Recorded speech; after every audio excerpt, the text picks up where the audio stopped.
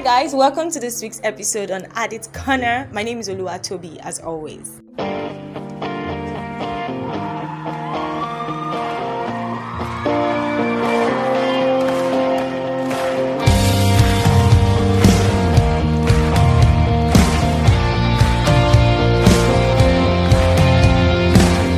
Hello everyone, good evening and welcome to another weekend of Addit Corner.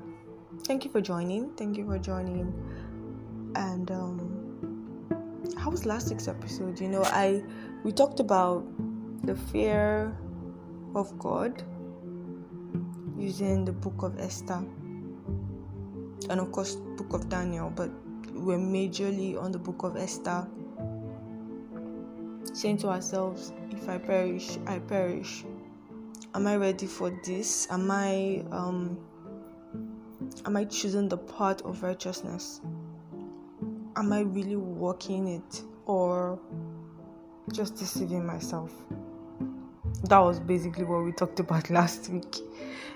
It was more intense. I don't know how to put it, but we had so much understanding on how the fear of God works, how He works through His commandment, how it's not like the type that the children of Israel were invited to come to, the mountain of the Lord, and they say, oh no, they're not going. They said they're not going. That oh no, they said they are not going. And Moses, they said, oh, it's too mighty, it's too holy, he can't take us, no. So they were afraid now. And they walked away. Moses said, okay, let me go myself. And then that's not the fear we're talking about.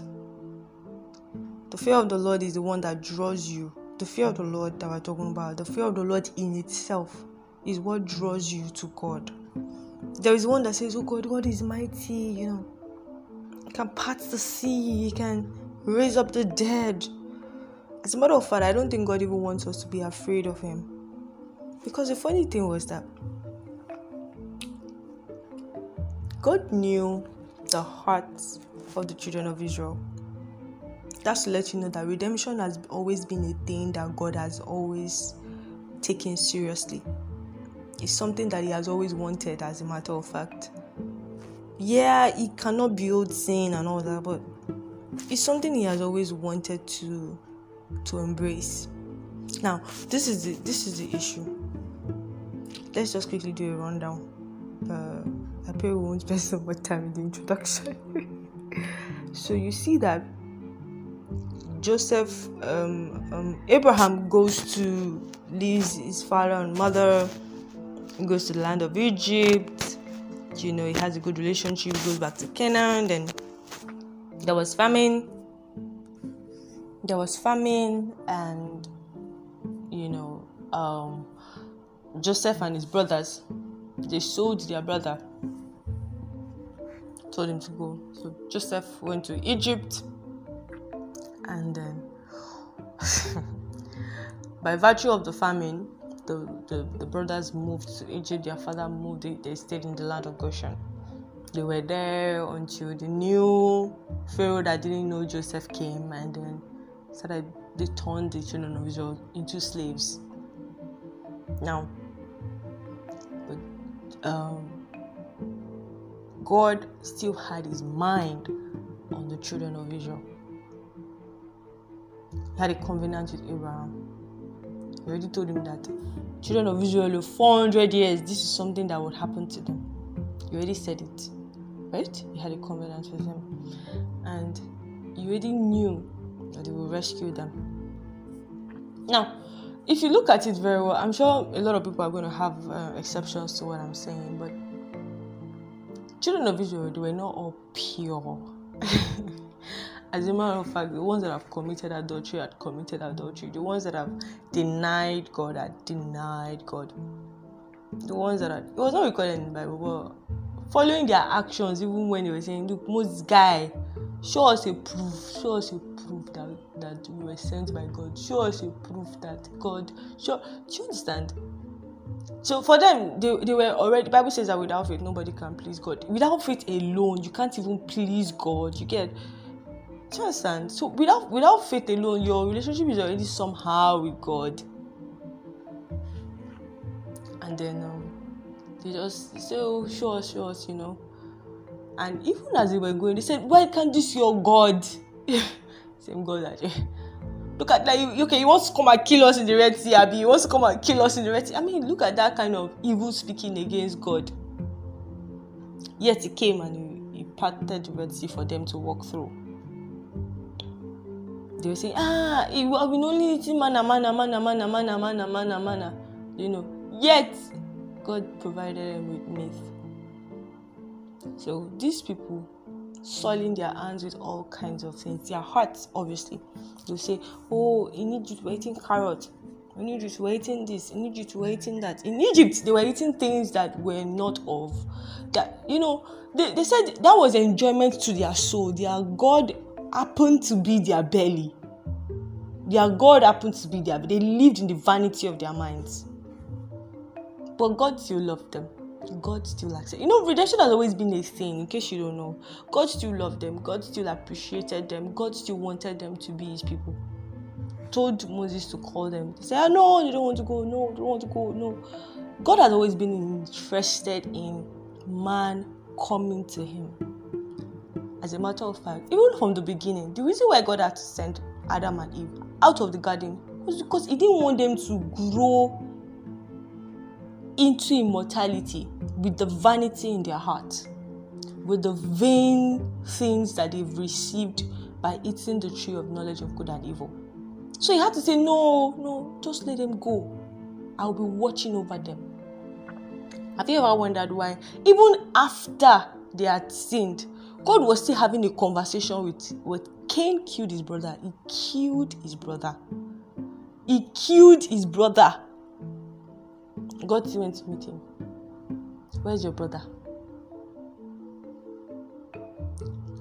So, God did not accept the sacrifice of Cain, right? He didn't come from a pure heart. So that means that God doesn't want us to run away from him. He wants us to come to him and come closer to him. Because when you come to him, don't come to him for his things, right? That's one thing. And then don't just come to him for religion, for tradition, for this is the way it's being done. Let's make sacrifice. Like, you know, it was Abel's idea, and Cain just said, let's just, you know. I think it was Cain's idea, right? And he brought fruits and everything. And Abel said, no, this my God deserves. The magnitude of God in his heart was huge. Cain just said, just do it for it. Do you understand? You don't come for religion. You come to move close to him. So he sees your heart. That's what pleases him. So that action that they both took was an action of pleasing God. But while one was able to please God by acknowledging him, the other one just did a tradition or a random thing. So that was just an aside. Let's go back to my thoughts. My thought is, God has always been interested in redemption. God has always been interested in saving man. You wonder why year in, year out, God was always sending prophet. Repent from your ways. Don't do this. Don't do that. See, God never wanted man to come close to him. If he had always been a wicked God, like people are, like we assume, it's people like that, like we assume, like he doesn't want to see us, like he cannot behold iniquity, like when we touch this, he doesn't want to talk to us anymore, like he just wants to break up with us. If God has never been like that. That has never been his nature. You know what he hates? God hates the concept of sin. It's not you that he hates. No. As a matter of fact, he knows that when you come close to him, he can save you. Before we go so far, let us pray. Our God and our Father, we thank you for this morning.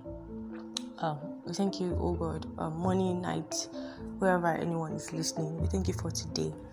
Thank you for your faithfulness and your love and your loving kindness. Thank you because as we are about to venture into your word and your promises, that you grant us entrance and you help us, oh God. Help us with our hearts. Help us, oh Father. Forgive us, oh God. We know you are forgiving us and we walk in the light and the understanding of that forgiveness. We thank you for the fact that you have not called us to condemn us, but you have called us to bless us. In Jesus' name, amen. Amen. So when I was younger, there was this song that I was listening to. I told you my mom, man, kind of thing. So one of the songs that were playing then, there is therefore now no condemnation. Let's just sing that in when it plays. There is therefore now no condemnation for those who are in Christ Jesus. There is therefore now no condemnation for those who are in Christ Jesus. For the law of the Spirit of life in Christ Jesus will set you free. Yes, it will. From the law of sin and death. Oh, there is therefore now no condemnation for those who are in Christ. Those who are in Christ Jesus. You wonder why? Really, you do. Have you ever wondered why? Despite everything that happens, God is still interested in man. God is still, the angels had to ask, what is man that why are you so interested in this man, this guy? Waiting. God is so interested in man that he was so interested in giving him eternal life, so interested in giving man everlasting, so interested in giving him a pure life. That's how much God is interested in man. He's so interested in man that he's ready to pour himself. God, Bible says the word became flesh and dwelt. God had to come to become flesh, to dwell among men just for redemption. So when we talked about fear now, one thing that fear of the Lord does not make you run away from him or make you feel like he hates you. The fear of the Lord actually draws you to him. It draws you to him. It makes you want to do things. It makes you want to do things for God, really. So the fear is not that, something bad will happen to me if I don't obey the commandment. No. The fear is just that I can't see myself doing anything other than obeying the commandment. When we do the things that we are not, when we do things that the Bible in the book of Galatians was talking about how Paul was saying that the things I don't want to do, I find myself doing them. I find myself doing all those things I don't want to do, right? He said that. But the truth really is, when you find yourself doing it's the magnitude of God's fear that comes with knowledge of God. Do you understand what I mean? Let me say that again. When you don't have enough knowledge and understanding of who God is, do you understand? You would easily find yourself doing the things that you're not supposed to be doing. Now, let me use this as an instance. You have a spouse, yeah? Or let's just say a boyfriend. Let's use the boyfriend and a girlfriend scenario now. You have a boyfriend that you love, that you care about. You love him. Or you have a girl that you love and you care about. You love her. And then somebody else comes into your life. And then you're like, no, I can't get involved with you. Now, what made you love your girlfriend? That's one question we should ask. What made you fall in love with your girlfriend? Her personality, what you got to know about her, the way she talks, the way she laughs, the way she does her things, right? The kind of wisdom that she has as an individual, the way she chases her dreams, right? Maybe one of those things. The way she chases her dreams, the way she takes care of herself. Those are the things you got to know about her. So by virtue of that, you got to love her, right?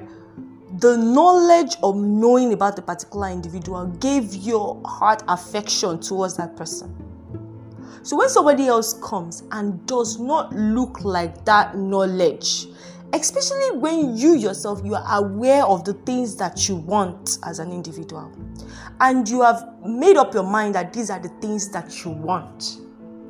And then when you see those things, you recognize those things, you want those things to be part of you, you fall in love with those things. And when somebody else comes and does not look like that particular thing, you're like, no, sorry, I don't want to be, engaged with you. I don't want you to be my boyfriend. I don't want you. So you are loyal. You are subconsciously, you are just finding yourself that you are loyal. Not because you just love the person. The reasons for why you have loved the person has generated into love and affection in your heart. That you will tell yourself, I can't even find myself. No, really, how can you do that too? Because you love the person so much, especially if you know the person loves you as well. You wouldn't want to hurt the person. You wouldn't want to hurt the person. Like, no, I can't do that to her. It will destabilize life for virtue of things that you know. It's the same way, really, because when we don't come into complete knowledge of who God is, and we only know Him on the surface, and we only know Him very tinily, the knowledge of God actually builds fear. And that fear is love, actually. That fear is a kind of, is my God. That's what it does to us. That's what it does to us. So when we don't have enough of it, say, how many enough of God's word do I want to know? I read my Bible every day. I pray every day. How many of God's knowledge? There are a lot of things that we don't know. The Bible says that we know in parts. We prophesy in parts. There are a lot of things that we don't know. There are a lot of things that we are yet to know concerning God. But that's why many of us it's easy for us to condemn ourselves, because we don't understand that God is not even interested in the death of a sinner. No, He's not. When the Bible says God is not interested in the death of a sinner, I don't think we understand what that means. It means that it says the death of a sinner. So He knows that today you are a sinner. Tomorrow you would not be a sinner. Tomorrow you might not be a sinner. So He's not interested in that person's death. No, He's just interested in the life of the person. He's interested in the life of the person as a person to live, and the life of the person as a person to change. So he's not interested in it. No. God has always been in the business of redemption from day one. It's not New Testament that God started redemption. It's not New Testament that He says that by grace and all that. No, it's not New Testament. God has always been in that business of, I want all men to be saved. That He has always been in that business. So when you have mindsets like, it's not going to take me back because I did something bad. No, He's going to take you back. In fact, He's interested in you. Do you know what the devil does to us? Why he makes us feel like God will not take us back is because he knows that when you sin, right, and you have a subconsciousness that you sin, it will make you want to run away from God. Yeah, it would make you want to run away. It would make you want to run away from God. Because you're guilty. He puts guilt in you. It puts shame in you. You see the Bible in the book of Romans 8, and it says that no sin, no shame, no power, no death, no height can separate you from the love of God. Yes, that is true. It can't separate you. It's a fact. It cannot separate you from the love of God. It cannot. So, the devil intentionally puts shame and guilt in your heart so that you shy away from going to God. So when you shy away from going to Him, you begin to, when you see what happened with Adam. He was ashamed, actually, and he said it that he was ashamed. After he did what he was not supposed to do, he went to hide. That's what sin does. Sin makes you hide from God. When the Bible says in the book of Isaiah 59, I was saying that your iniquities have separated you from you and your God. See, your iniquities have separated you from you and your God in that scripture is saying that the sin that you have, it is the action, it is the shame and the guilt that He placed in you that has separated you from. Because God is not interested in being separated. You see the preceding verse was saying that the eyes of the Lord are not deafening that He does not hear you. The eyes of the Lord is not blind that He cannot see you. He can see us. He can hear you. But your iniquity has separated you from you and your God, so that He will not hear. Now, your iniquity has put faithlessness in you to say, He cannot hear me, so I would rather not speak. Even if I speak, I know He cannot hear me. So you assume that He cannot hear you. So you leave it like that. While He can actually, but the Bible says that without faith nobody can please God. So of course, when you think He cannot hear you, He will just be looking at you and say, okay, I want you to know that I'm hearing you. So I want it to come from your heart so you can understand the affection I have for you. So I'd rather not push. Let me just leave you alone. But one thing we must understand is this: whenever we soil ourselves with iniquity, God is available. God is available. The Bible says that, yeah, God is holy. Be ye holy as God is holy. Yes. That is that thing that we talked about. That He wants you to come to Him and come closer to Him. Come to Him, right? Come to Him. Leave everything alone. Leave iniquity alone, right? And come closer to Him is you now coming to know Him and understand Him and walk with Him and love Him. Do you understand? Those things are statures, right? Actually, those things are, because knowing Him will make you understand Him, will make you love Him. It's hard, really, because are you sure? Are you sure He really loves me after I've done all these horrible things? He does. It's just like when you cheat on your spouse. Many of us find it we think God is human. That's the thing. When you cheat on your girlfriend or your boyfriend or your spouse, you feel like they hate you already. They hate you, so they don't want to be with you. You wonder why some people they will still tell their spouse. The only thing they are waiting for, right, is for their spouse to come back home. After time, especially for people that really do love their spouse. When they cheat, when they are being cheated on, they just want their spouse to come back home. They don't want them to run away from the house because they are afraid, because it will only continue to create distance with them. It will only continue to create more distance with them, and that distance would not help anything. It will reduce the love. Do you know that it will reduce fear that will be in their heart? It will reduce acknowledgement that I am yours, you are mine. It will reduce it. So they just want them to come back home. They don't want them to wallow in guilt and shame. They want them to, most times. But when people cheat, they'll be like, she doesn't want me anymore. She doesn't care about me anymore. So let me walk away. And it's usually not true. Their first reaction is like, wow, Oseiton, you did all of this. Wow. So they want to just leave that sin. They want to leave that sin and not be part of it. Doesn't mean that they don't love the person. But most of the time, people walk away. They don't want to talk about it. They are afraid. Instead of understanding that this person loves them and they would forgive them, they begin to walk in a manner of guilt. And there's a way guilt and shame orchestrates your life. It makes you live less freely, trust less, love less, always suspicious, always angry, always bitter. There's a way it just orchestrates your life to a point where you become completely damaged. That's what it does. It makes you depressed. Anxiety comes in. Before you know it, is she talking to me like that because I did this? Take offense, continue to. You will see, guilt and shame makes you reduce in love. Guilt and shame makes us reduce in love. Because you would continue to think. Imagine somebody doing something that they didn't want to do, right? They did it. And they have so much guilt, so much shame. They are angry at themselves. I could have done this. Oh my God. I could have done this. I could have allowed myself to do this. So they didn't go to God.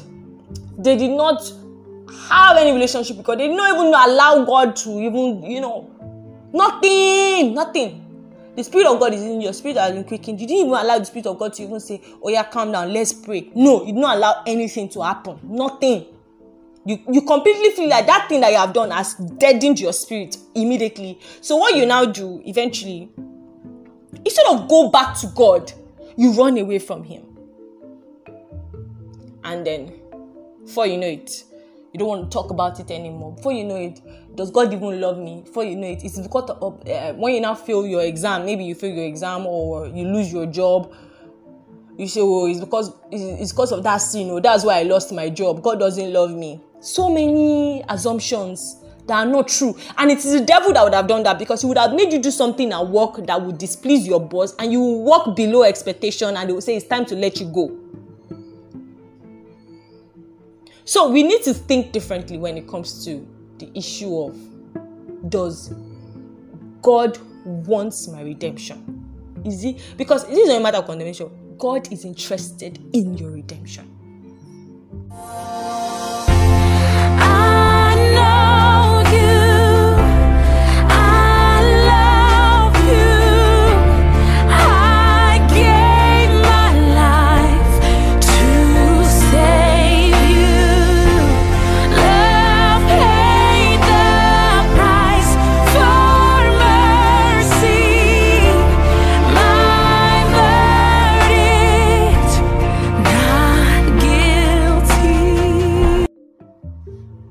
So, God says that our verdict is not guilty.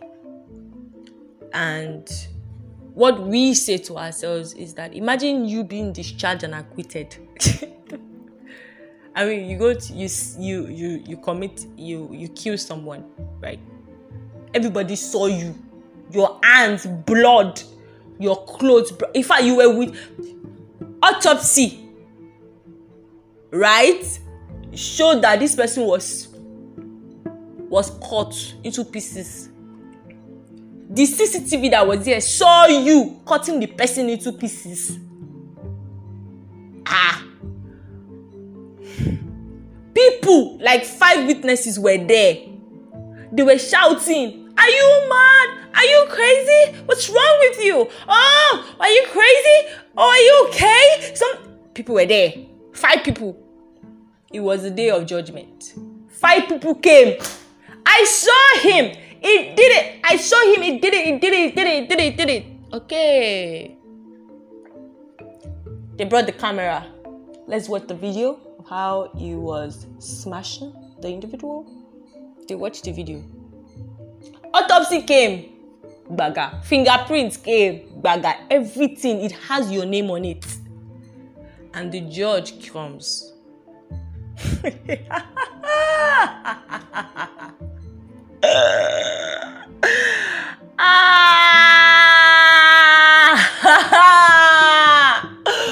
Oh my God. The judge comes. This is the the judge comes and tells you, you are free to go. You are not guilty. Everybody's like, I don't understand. Wait, didn't you watch the video? I thought you were you not the one that even requested for the video? You, that you are already been killing yourself in guilt, in shame. I shouldn't have killed her. She slapped me. She hurt me. I was so angry. I had to kill her. You've been wallowing in so much shame and guilt and anger against yourself since the last 1 week that you slaughtered the individual. You are there, feeling bad. And then the judge tells you, be going home. You are discharged and acquitted. And you're still saying, you don't understand. You don't get it. I don't think you get it. I killed her. Look at me. I deserve to die. You're shouting, I deserve to die. The judge is telling you, no. I said, go home. Am I not the judge? Are you the judge? Okay. That is the High Court. That was the Supreme Court. There's no place that you're appealing to. That was the Supreme Court. And everybody's like, is this judge? Is this judge? And you are still shouting, I know I did it. After you've been discharged and acquitted, you are walking on the road free. Nobody bounded you. You're not bound by anybody. And you still have that much huge guilt in your heart. A murderer, I'm a murderer. Judge said you are not a murderer. You are saying, I'm a murderer, I'm a murderer. Judge said you are not a murderer. You are saying, I'm a murderer, I'm a murderer. Okay. In that action, that guilt begins to affect your work. It begins to affect your relationship with people. It begins to affect the way you talk. It begins to affect the way you see yourself. You become timid. You become sad. You become unhappy. Judge says you are not guilty, but that feeling of guilt and shame makes you feel like you are the worst person on the planet. And the judge says you are discharged and acquitted. Don't you think there's a problem with you? That's what we do, right? That's actually what we do. That's what we do. That's what we do. That's what we all do. That's what we all do. The judge, 2,000 years ago, the judge has already put a permanent verdict. This is the verdict. He has put it there. But because of guilt and shame, we don't always go back. The Bible says that you should look and you will be saved. We don't want to look. We are like, no. Imagine a cross that has been stationed to look like this. Like a cross has been stationed to look straight forward, whether you look at it or not. And then it's looking at you to say, just look at me back and you'll be saved. And you're like, no, I don't. You can't behold me. You don't know what I've done. You can't see. You don't know what I've done. Okay. You don't know but the thing is looking at you. Just look at me first. Just look at me. At least look at me. No, you don't know what I've done. You don't get it. I don't think you understand. I said at least look at me first. That's what we do. That's what the devil makes us do with guilt and shame. That's what we do. We basically don't want to look because we are afraid that Bible says if your sin is as red as scarlet, it will make it as white as snow. So this is a call to action.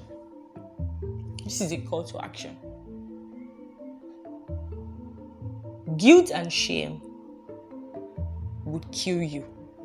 That's very simple.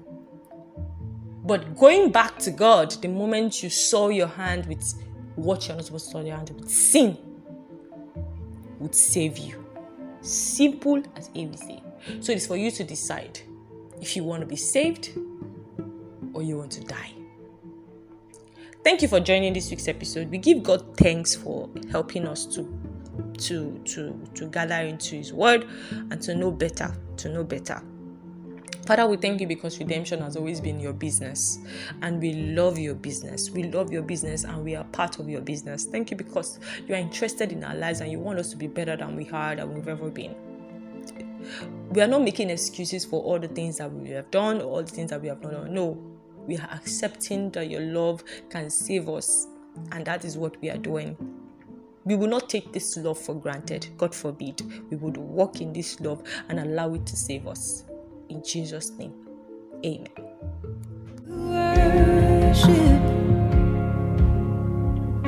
whose glory taught the stars to shine. Perhaps creation longs to have